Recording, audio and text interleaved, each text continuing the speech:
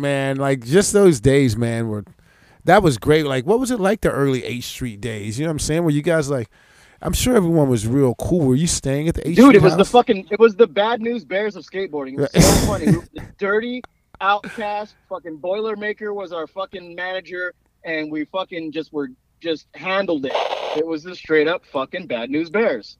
I love how the team was so eclectic too. You know what I mean? It was That's just. what I mean. Yeah, if you look at the bad news bears, you had the little nerd with the glasses, you had a brother, you had a chick, you had all kinds of weirdos and misfits, and they all made it happen, and that was 8th Street. I miss teams like that. You know what I mean? We're like, yeah, no, that shit is gone. I mean, and then the fact that they had a fucking house for us, where the team writers could fucking stay and live. hey, remember last time they had a house? Who the fuck does that? Hey, I remember last time they had a house? It was that Baker house. A lot of people didn't make it out too good. It's like that's what happens when you. Honestly, man, that's what happens when you put a bunch of like-minded people together in a room that are doing something like-minded that's not positive. You know what I'm saying? It's Right. like you can be skaters and shit, but their main focus was being fucked up. The 8th Street house, their main focus was skating. You know, and so Yeah. that was Not that. just skating, but one upping the next guy every day. It was like a friendly competition, man, and that was Yep. skateboarding needs that. You know what I'm saying? 'Cause it needs it, man. It's like people are too fickle. You know what I mean? They don't like friendly competition. People hate Nigel. I'm like, what? Beat him.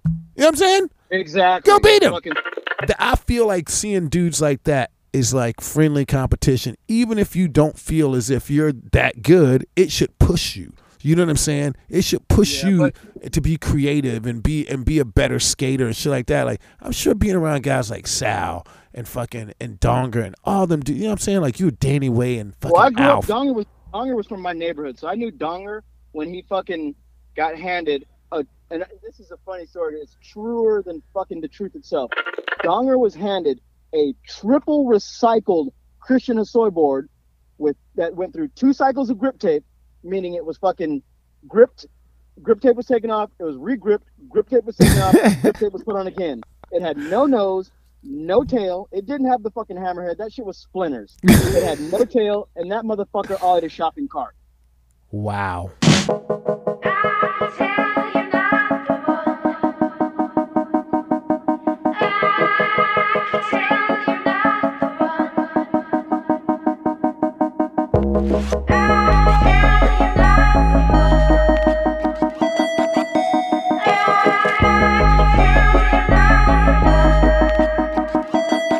Man, all them dudes back then were just. I thought it was so dope. It was sort of like what is it? 5 Deadly Venoms. Remember that old Remember that old? Yeah. Remember that joint?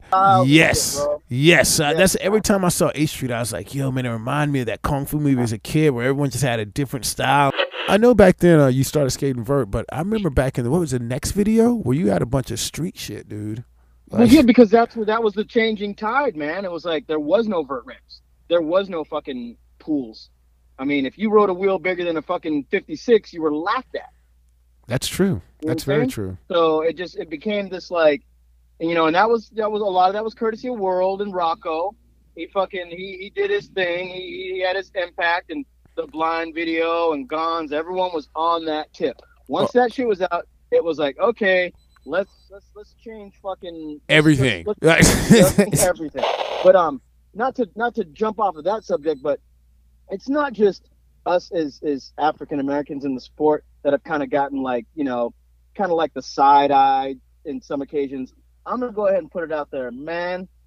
One of the most talented skateboarders I've seen, and I'm gonna go ahead and say it, since Mullen, is Austin Seaholm, and he got the shit end of the stick because he spoke out.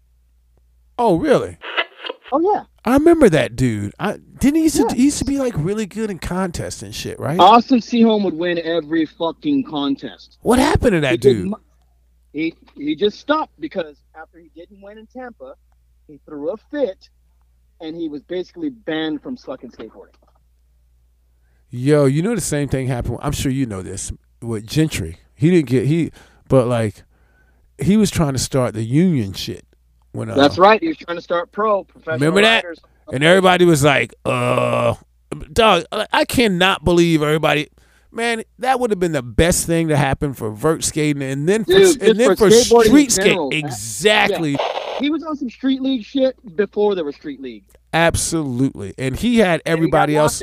He had everybody else in mind, which is a very selfless fucking thing. He wasn't trying to make no money. He wasn't trying. He was just trying to get everybody straight, and everybody just kind of on the same page. And people were laughing at him behind his back. Exactly. And I'm like, man, that shit. I got a lot of respect for him for sticking to his guns, man. Sticking to his guns and what he believed in. And although it didn't work, at least he tried.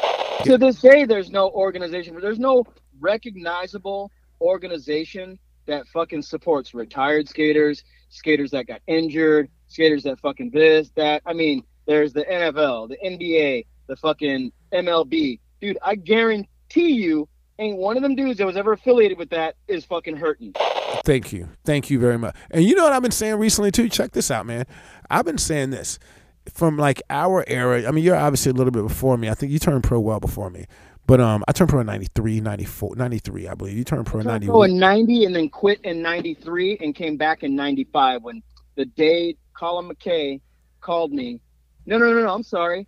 Alfonso Rawls called me and said, dude, sit down. I got some bad news for you. And I'm thinking, I'm like, I switched gears. I was into cars and fucking weed and girls and whatever. And basically he's like, look, man, Chernowski just died today. And I said, what? Even though I hadn't had nothing to do with him for 2 years. Skateboarding, I had nothing to do with fucking skateboarding. Matter of fact, I denounced skateboarding for those 2 years. If people came up to me and said, oh, did you used to skate? I would say, nope. So when I got that phone call, dude, and I went to the funeral, and it was Danny, Colin, Alf, Mike Carroll, a bunch of heads. Basically, at the wake, they all fucking surrounded me, and they said, dude, you're never leaving skating again. And, dude, I skated that next year after his passing. There's 365 days in a year. I skated 363 days because I fucking wrote it down on my calendar. I missed 2 days because I had the flu. I skated 363 days that next year, bro. And that's when I came back. It's WCRP.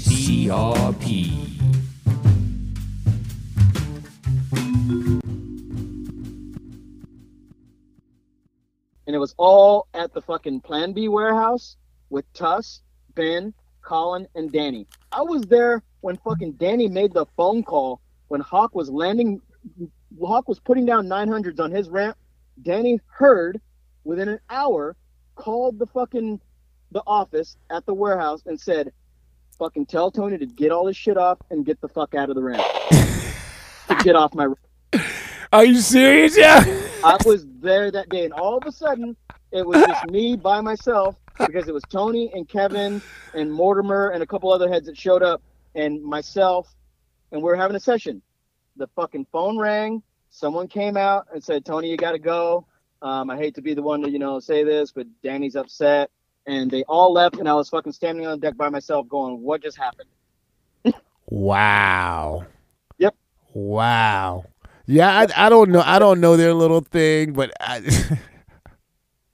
you could always tell from afar as a kid. That's all I will say about that. There's just something, them cylinders weren't clicking with them, too. Danny was coming after Hawk's throne. He was getting a lot of press, a lot of play, and Tony didn't like that. Yep. I'm not saying Tony Hawk's in that group of people, but that just, I feel like our generation is a lot more forgiving. Like, not forgiving, but we're just like, we usher in the new dudes. Like, oh, fuck yeah, man. These dudes are great. We go to the contest, cheer them on and shit. We don't get that kind of love, dog.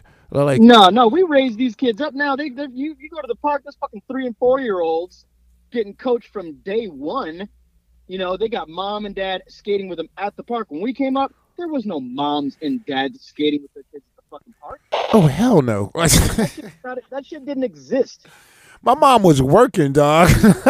Yeah. I mean, and if you were over a certain age, say fucking 21, 22, you were like considered old.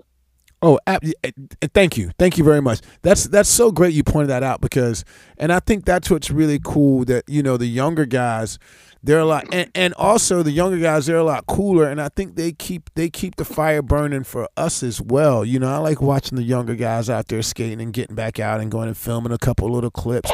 But I really feel like our era is the last era.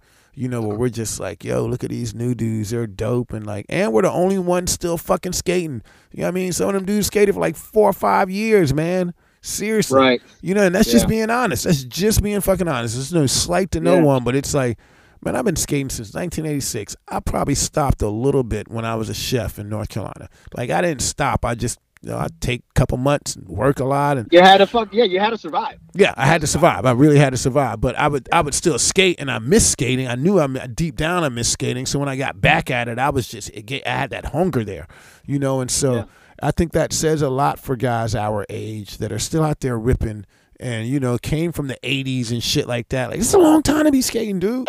It is. I just recently DM'd Hosoi a picture that I took of him at the fucking Vision 88 skate escape when I was a kid in the crowd. I was like, Christian, I took this picture of you when I was in the stands or in the arena fucking cheering for your ass with the other 8,000 people that were there.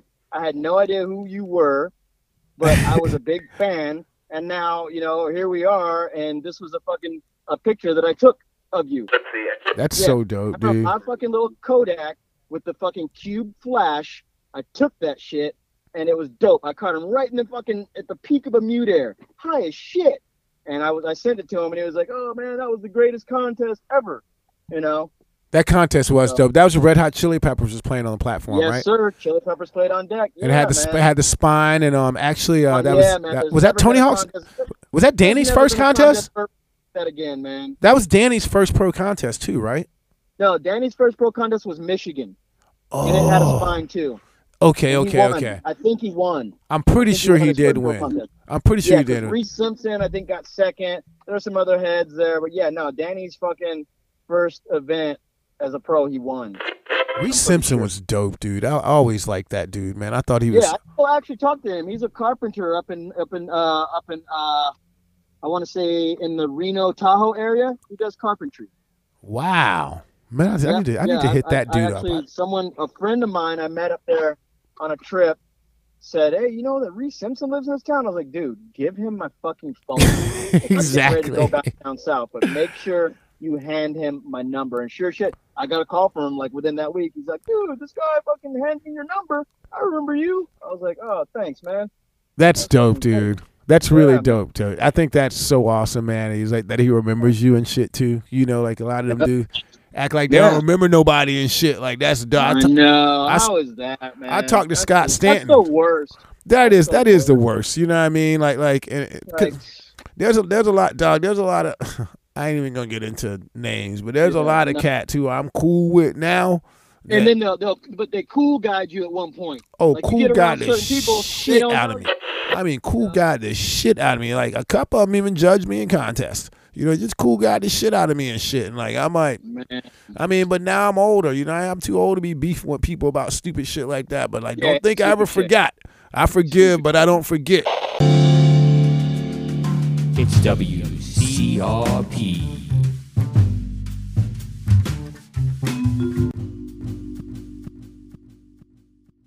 Vancouver, Canada, the Slam City Jams. I know you remember those. Yes. I took the best vert run of my life. And I'll be honest with you, to this day, I have never done, well, no, I did it once. I did it at Buc-ee's. I did a finger flip lean air in my run. Basically a frontside fucking mutt air, but grab it and lean. Just, the fives, the whole nine.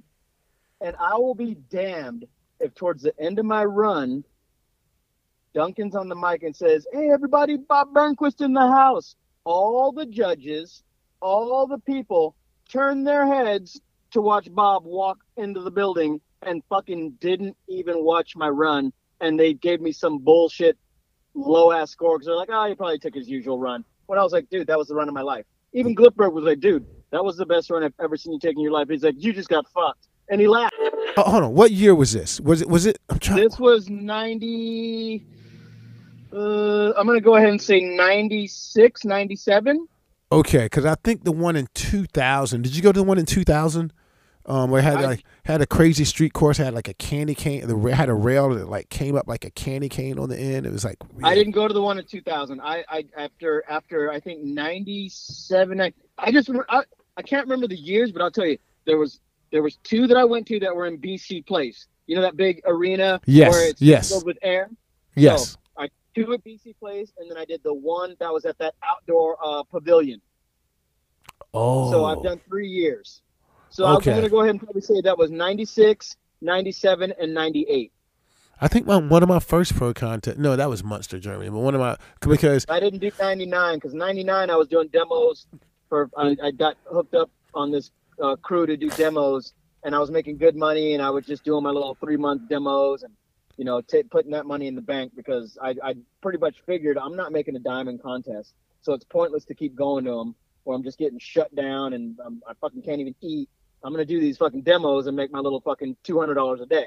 That's so crazy, man. Like that's so weird to think. You know what I mean? Like a guy like, guys like yourself and Stedham and even Peanut and Don Hillsman, those guys, they all have like very similar stories when it comes to that kind of shit. Like you were getting unfairly judged, but you just kept pushing. And I think that's, that sucks to be unfairly judged, but the most important thing, if you guys wouldn't have kept going, man, like guys like myself wouldn't even be here, dude. So we got to fucking thank you guys. You know what I'm saying? Man, there was no excuse. I just love fucking skateboarding. If I wasn't at a park, I was in the fucking street. If I wasn't in the street, I was on a fucking something. I just thoroughly loved every aspect of fucking skateboarding. That's where I came from. Yes. That's where I came from. Yeah, man. From, when the parks were closed, we rode the streets. When the parks were open, we were at the parks. So just fucking do it, man. Man, you had so much good terrain too. You know what I mean? It's such a blessing. You know what I'm saying? Like to have there's good terrain everywhere. Don't get me wrong. And and everything isn't.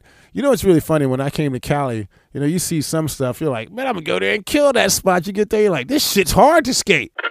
Yeah, I remember the first time I went to Upland Skate Park. Like I got to ride Upland the last year that it existed, and I was a Del Mar kid. The Del Mar keyhole was like 3 feet smaller than the fucking Upland round in that combi. I swear to God, the first night I went there, and it was nighttime, they had great lights. It was all good. I would go up there with Jason Rogers and my dad and my brother, and Jason's dad had an RV. We would go up there together. The dads would go have some beers, chill out, and then we would go spend the night in the RV in some neighborhood there in Upland. It was all good. We didn't have to pay for a hotel. So we would go up.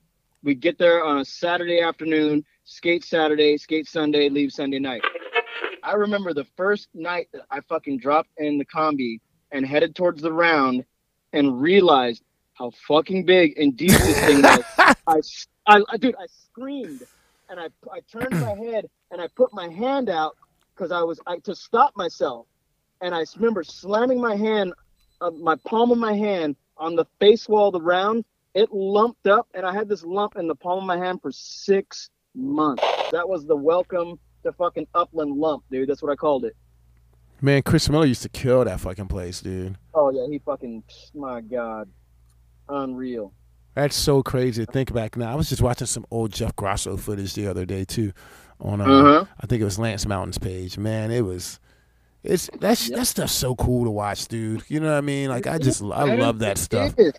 Like the stuff that I missed. Dudes playing football with leather helmets on. Yeah, man, I was looking at his board and his shoes, and I was like, man, it's funny. Like people think they're redoing all the old stuff, and it's like, nah, man. Like them boards were heavy. Number one, them boards easily 20, 25 pound boards. It's like, dude, what the fuck? And then you got to take into effect all the accessories. You had rails, you had nose guards, you had skid plates. You had lappers, all these accessories that made that shit another 5 pounds. You're lugging around this fucking indestructible tank. The shit was rattling all the time. That shit rattling. Yeah, man, that's what's funny. They figured out, wait, we got to get rid of these accessories so kids buy more boards. Because you buy a board, that shit lasts you 1-2 years. It's WCRP.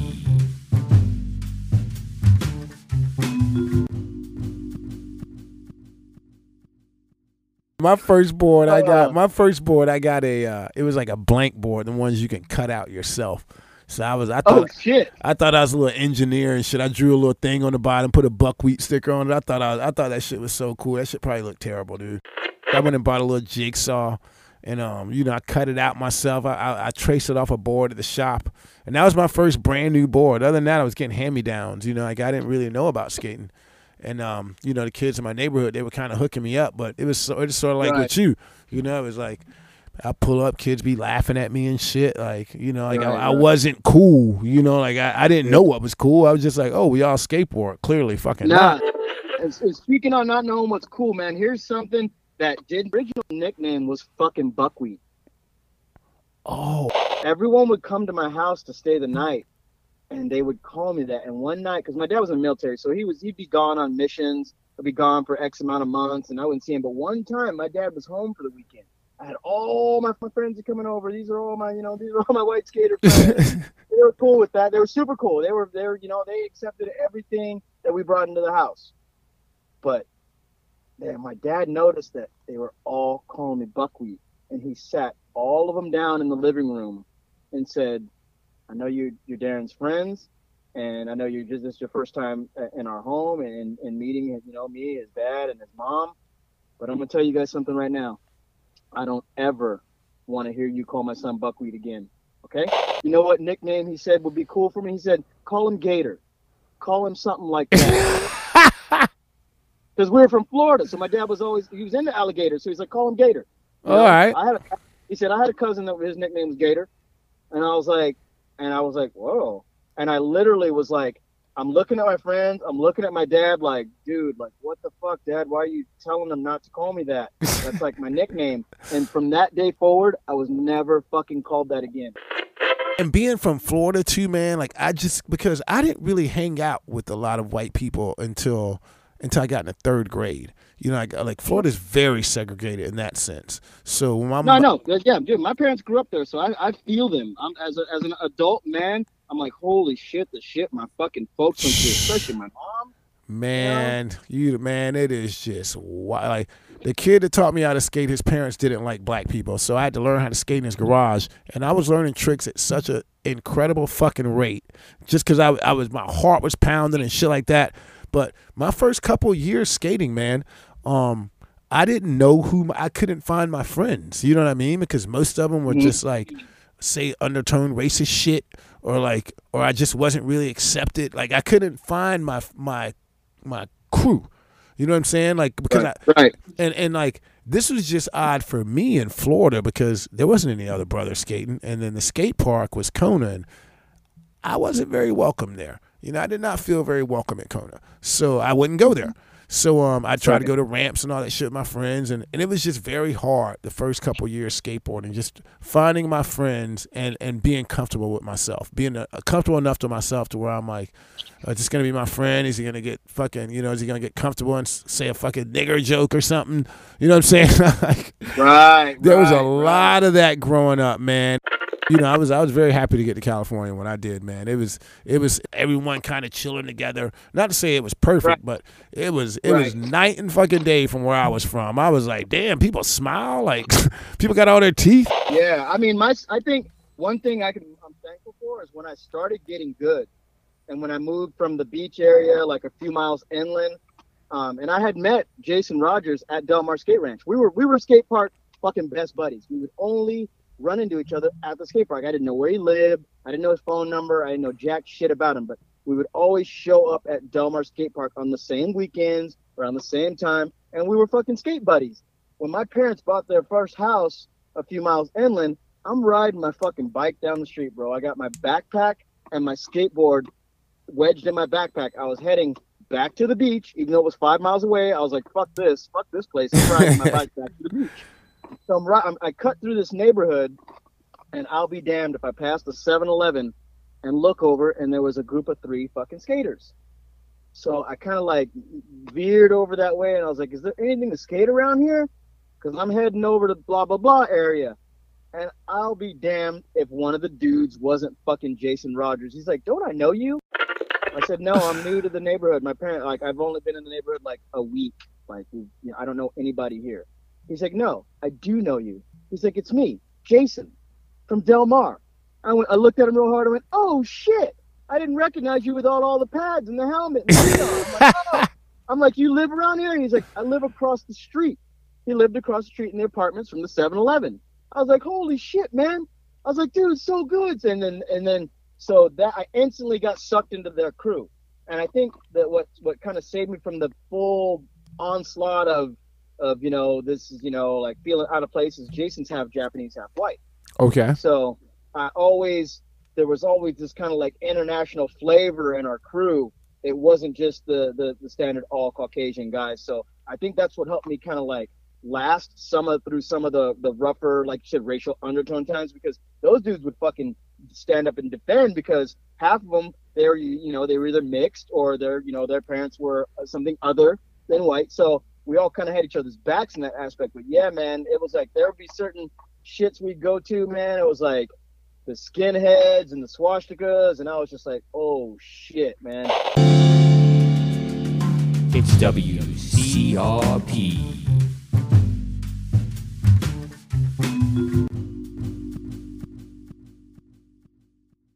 Being a kid, man, and just like having to deal with that kind of shit, you don't know what the hell to think. You're like, yo, some of them dudes are grown ass men chasing you down the street and shit. They take me to punk rock shows, and there's these big ass skinhead dudes, and they would throw me in the pit. And all I knew is the music was fucking raw. People were expressing themselves. So I got my little black ass in there. I'm swinging my arms around. I'm marching with these dudes.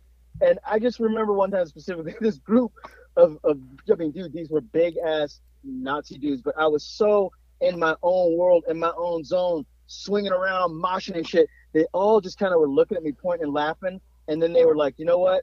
We're going to surround this dude, and we're not going to let anybody fucking touch him. We're going to mosh right along with this guy, because I don't think he knows what he's doing or where he's at or how dangerous his situation could be. That's fucking great, and I'll dude. never, ever forget that, dude. It was dudes with blue mohawks, dudes with skinheads. And to me, those people made a lasting impression on me, because regardless of what their stance was in the public eye, these fuckers protected me. That's what I was going to say. Like, the first people I did find were like some kind of older punk rock dudes. And they were cool as fuck, man. Like, they taught me everything about skating, like everything skating fast, and they taught me everything, man. And then they kind of guided me to their friends, and they skated with this dude named Junior, and Junior had a little brother named Jose. So then I started hooking up with all Mexican kids, and they put me on to Mark Gonzalez and shit, and I was like, what? Like, yeah. Right. I was so hyped, yo. I was just like, I never forget how that transition happened, though. So it was, it was all older heads that made it happen. Like, people my age are assholes, man. Like, they like they weren't cool. The older crowd, older people. I was always around older people. They were always the coolest ones to me, man. The older heads. They're really, really cool. Like, Duncan's a cool dude. You know what I'm saying? Duncan's cool. Yeah. I like Duncan. Oh, I love the shit out of me some Duncan, man. I do. Duncan's an awesome dude, man. Like there's some nothing but good fucking intentions, man. Yeah, there's a lot of older dudes that are dope, and there's a lot of older people. Like, even if you try to just like, hey, what's up in passing? Like, they're like funny. And it's like, well, damn, dog, I thought we all skateboard. You know what I'm saying? Exactly. Yeah, we all have a common thread here. I want to ask you this too. When you got on, when you were on Going, did Randy Jansen put you on? You know what? Randy did have a lot to do with it, but it was John Hogan. I was on before fucking Randy. John Hogan put me on. Oh wow. That was way back in the day. What was your favorite Gull Wings to ride? OG, bro. OG. What was your favorite Gull Wings to ride? The magnesiums? Oh, the fucking pink magnesiums, man. Man, them things were so tight, dude. Man, there's some things you just can't bring back properly. And I feel like the Gull Wings just have the greatest place in skateboarding. Like I love them trucks, man. Like the flyweights. Yeah. They're highly underrated. I mean, they might not have had the best pivot bushing angle, but, dude, you get some Gull Wings wore out, and you slap into a fucking grind, you ain't going nowhere. See, that was the beauty of skating back then, though. You think about it, that's the beauty of skating. It's like we were there. We were trying to like go through all the technological breakthroughs of skating and shit, but like still we're like, man, these trucks don't turn well, but fuck it, I'm skating anyway. Yeah, and then they made the street shadows out of all like it was like vinyl. It was like it was an all plastic truck. Yes. With the hanger. Yes. You know how many sets of them goddamn fucking shits I broke? I was glad I was on the team. I'm like, every other week I'd be like, dude, I just broke the hangers. Man, I remember they made the joints. They already had the Roger pads built on them. Man, I used to think them things were so dope, dude. That and an 8th Street board, you couldn't tell me nothing back in the day, dude. No, you couldn't tell nobody nothing, bro. Man, that and the 8th Street board was like that was a uniform, dude, for years until, like you said, man, until World came around. That was the uniform. It went from Powell to 8th Street and Gold Wings to somehow 38 millimeters and football boards. You know what I'm saying? But everyone stuck through that, man. Like, to stick through those couple, just those 3 things I named right there. And then skateboarding was changing so much between 88 and 93. You know, so you had to be mentally strong to keep up with, like, not only the equipment but the tricks and stuff too, man. So, well, that shit drove people crazy. Look what it did to Gator. Look what it did to Phillips. Yep. Absolutely, man. They couldn't. It killed those dudes. Look what it did to fucking Hosoi. Yep. You know, and a lot of heads, man. Like that quest for money. I wonder always in the back of my head, like, when they were reaching out to Christian to be one of the first dudes in the the official ESPN X Games, and he was like, I'm gonna take the trip to Hawaii. I'm going to get money. Like, I wonder if he really regrets that. I'm sure he does. I'm it's like and that's when shit was starting to change for the better. And by then they were slapping the cuffs on him, and he was getting ready to do 5. I mean, he's. I don't know, man. Like, and see, I don't know a lot of those guys personally, so I don't know their story. But the dude, like running towards money at any point is never a good thing. You know what I mean? It's like them dudes had a great life, man. You know, they had a great life, and obviously that wasn't enough. You know what I mean? So that's what dude, he was dating Lou Rawls' daughter. He was living in W.C. Fields' old mansion in Hollywood. Dude was fucking had it made. Absolutely. He looked like fucking dude to me. If he would have wanted to, Christian Hosoi to this day could have been Johnny Depp. Dude, he could have been. What's the one dude's name? The little singer dude from Hawaii. What's his name? Too Hot. Goddamn. Yeah. Fuck, his name always goes by me too. But yeah, exactly. He could have been that dude too. He could have been that dude. I swear to God, he could have been that. Every time I see that dude, I'm like, dog, that could have been Christian Hosoi space right there. Imagine that dude singing and dancing some shit somebody wrote, and then him popping up skating behind it. Dude, people would have ate that. If someone would have just put you in that role, skateboarding aside, your ass could have been one of the most popular, best looking, most sought after actors ever. Absolutely, dude. I just saw him in Tupelo last year. We all went out for an event, and we were insane, man. Man, we were just tripping. It was like, dog. He was just walking around with a shirt in his back pocket, and we were like, dude, it's Hosoi. He's still the same dude from when I was a kid. He looks the same. He dresses the same. That's dope. He's not changing his. You don't change the costume if it works. That is so dope to me, though. You know what I mean? I mean, like, shit. It works because Muska adorned the costume, and look at how good it worked for him. Then Muska switched it up a couple times. He should have stuck with that costume, dog. But I'm telling you, those years that Christian was in jail and Muska took on the Rising Sun and the walking around with the boombox. Yep, dude. Hey, you know what? I never fucking thought of that. Holy shit! Wow. He got away with that because there was no one was fucking really being conscious that was Christian Hosoi's persona, that he just said, I'll take that. Wow. I never even put 2 and 2 together, right? I never put 2 and 2 together. Ever. Like, I would have never, wow. Damn. I'm slow as hell. Dude, that to me was the first case of successful identity theft. It's WCRP.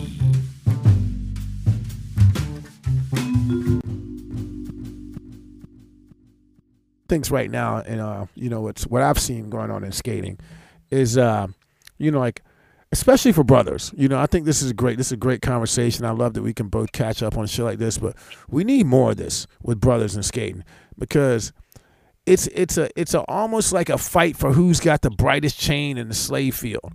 It's like, yo, man, like, None of us. Check out my chain. It's like, bro, you're still a slave. Yeah. None of us are gonna win in the end. You know what I'm saying? Like, you're like Steve Stedham should have been a fucking case study for everybody. Like, I don't know why brothers are scared to start a team where it's like all brothers. It's like, yo, why? You know what I'm saying? Why? Well, you could help and fund yourself. You could probably bring some of the older guys back and show them love. And I thought that's what DGK crew was doing. I thought that was their MO. Well, it's kind of hard to do because Stevie doesn't outright, that's not outright his. It's him and Troy. Yeah. So that's yeah. So and then Stevie's not really. Stevie isn't the business side of it, where less that guy is, and so right. You know what I'm saying? Like, I'm sure a lot of the final say, like, Troy has to have to do with it. And I really thought DGK was going to be that too, but I think it's great that it expanded globally. I think that's dope. Sure. They're picking up brothers from Brazil and shit like that. And I really feel like with companies like that, with a lot of us, we don't know the business side yet. And we don't want to step away from being the skater and run the business. Yeah, we're playing the soldier role really good. Yes, you know what I'm saying. So I think that's been our biggest thing. Is like, I mean, the last guy was fucking really good at that. I think was Bryan Ridgeway. I was just going to say, who should have been the first fucking proprietor of the most successful black organization of skaters is Bryan Ridgeway. Absolutely. You know what I'm saying? Like, because he knows the game. He knows the game like the back of his hand. He doesn't want to be the talent. And so that is the biggest takeaway from a lot of us brothers trying to run things and do things. It's like, because that's where it gets a little muddy at. It's a conflict of interest, no matter how you want to think about it. Like, dog, Bryan Ridgeway could have been the Black Steve Rocco. Abso-fucking-lutely.